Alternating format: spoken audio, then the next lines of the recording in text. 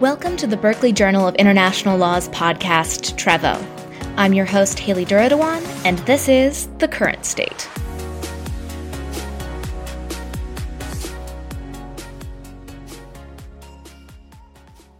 Greetings, international law enthusiasts. Thank you for tuning in to our second episode of the season.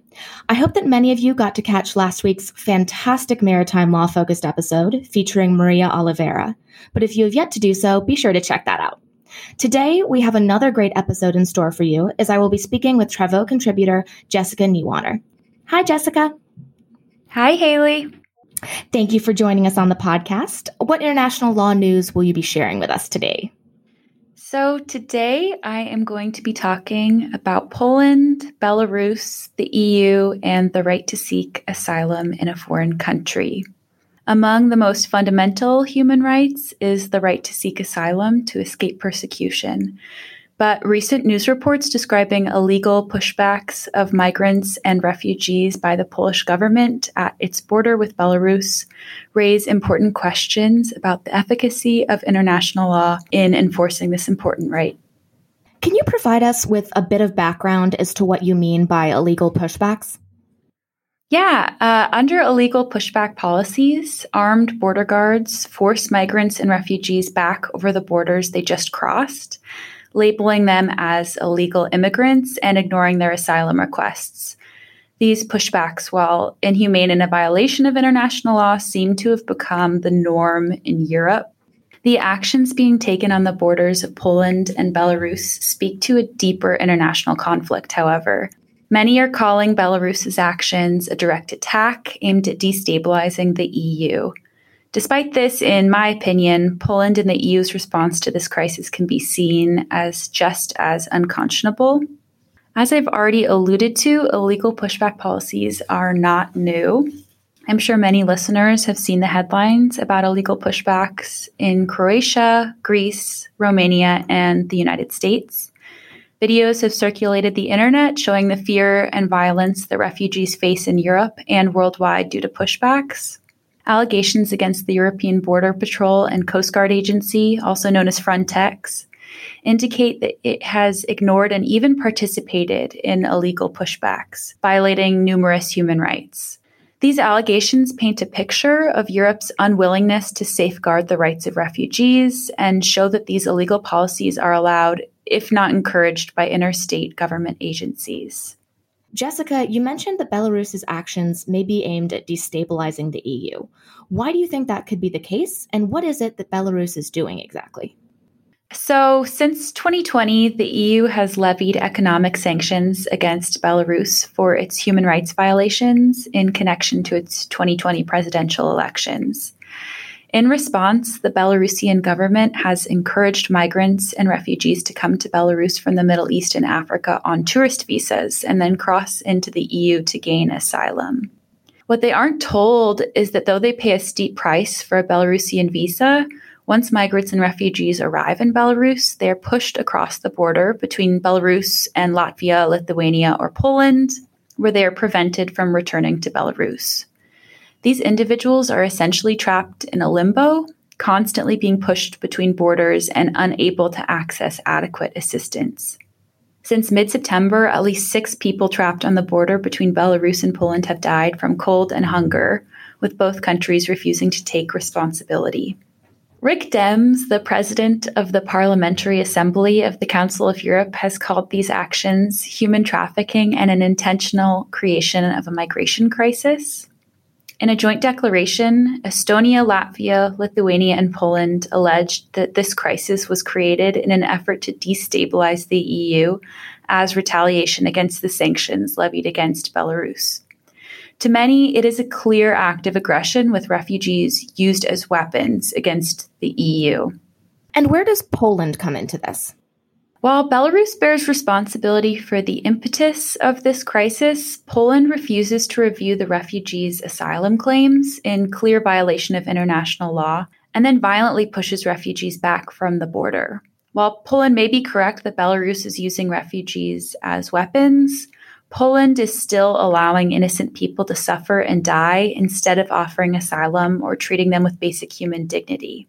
In response to the influx of refugees from Belarus, Poland has increased its border patrol and changed its laws to keep refugees out of the country. Recently, the Polish defense minister, Mariusz Błaszczak, spoke of plans to build a 2.5-meter-high fence on its border.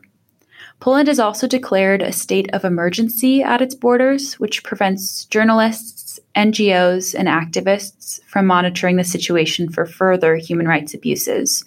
Some Polish government officials have started demonizing the refugees trapped on the border, an upsettingly common tactic intended to secure public support for Poland's inhumane pushback policies. In a press conference, Poland's Interior Minister, Mariusz Kaminski, falsely claimed that a photo found on a migrant's phone showed evidence of bestiality in an attempt to promote xenophobia and anti-refugee sentiment. This is but one extremely disturbing example of Poland's actions. I assume that there's been at least some litigation over this. What have we seen in terms of international law efforts to address Belarus and Poland's actions? So the international legal community has not been silent on this issue, but its words have not carried much weight. The European Court of Human Rights held in MK and others v. Poland that Poland had collectively expelled people at its borders in violation of international law by refusing to hear the individual claims of refugees. In cases where an asylum seeker would be removed to an intermediate country, such as Belarus, the court held that a country must either examine the merits of the asylum seeker's application or ensure that this person would have access to an adequate asylum process in the country they would be removed to. Additionally, the court has called on Poland and Latvia to help refugees trapped on the borders by supplying food, water, clothing, medical care, and temporary housing. However, the court did not require either country to accept refugees into their countries.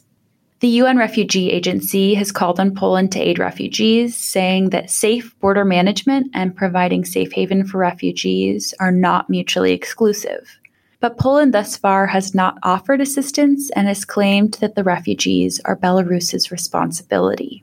In a recent ruling, Poland's constitutional court held that its laws hold supremacy over those of the EU, which has elicited a harsh rebuke from EU officials.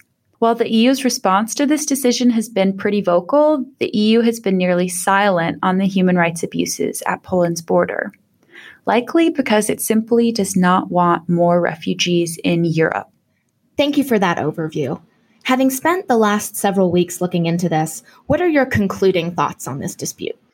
While this geopolitical conflict plays out, innocent people's lives hang in the balance, and more lives risk being lost as each day passes with no resolution. But this crisis presents an opportunity for the EU to move away from its violent border control policies and set a standard throughout Europe and throughout the world that refugees must be protected and treated humanely. As winter approaches, Poland and the EU must determine if border security will be prioritized over human life and the international laws that they are bound to uphold. Thank you for your work on this topic, Jessica, and thank you for joining us today.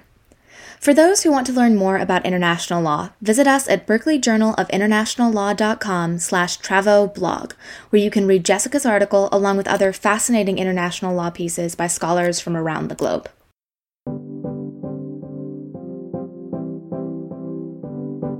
Thank you for listening. Travo is brought to you by Haley Duradawan, Kayleen Khosla, and the members of the online team at the Berkeley Journal of International Law. If you have any questions, comments, or suggestions, please write to us at berkeley.travo@gmail.com. While we're committed to bringing you international and comparative law news and insight, our podcast is intended for academic and entertainment purposes only. The information presented is not legal advice and may not be current. Please check out the Berkeley Journal of International Law's blog, Travo. See you next week. Au revoir.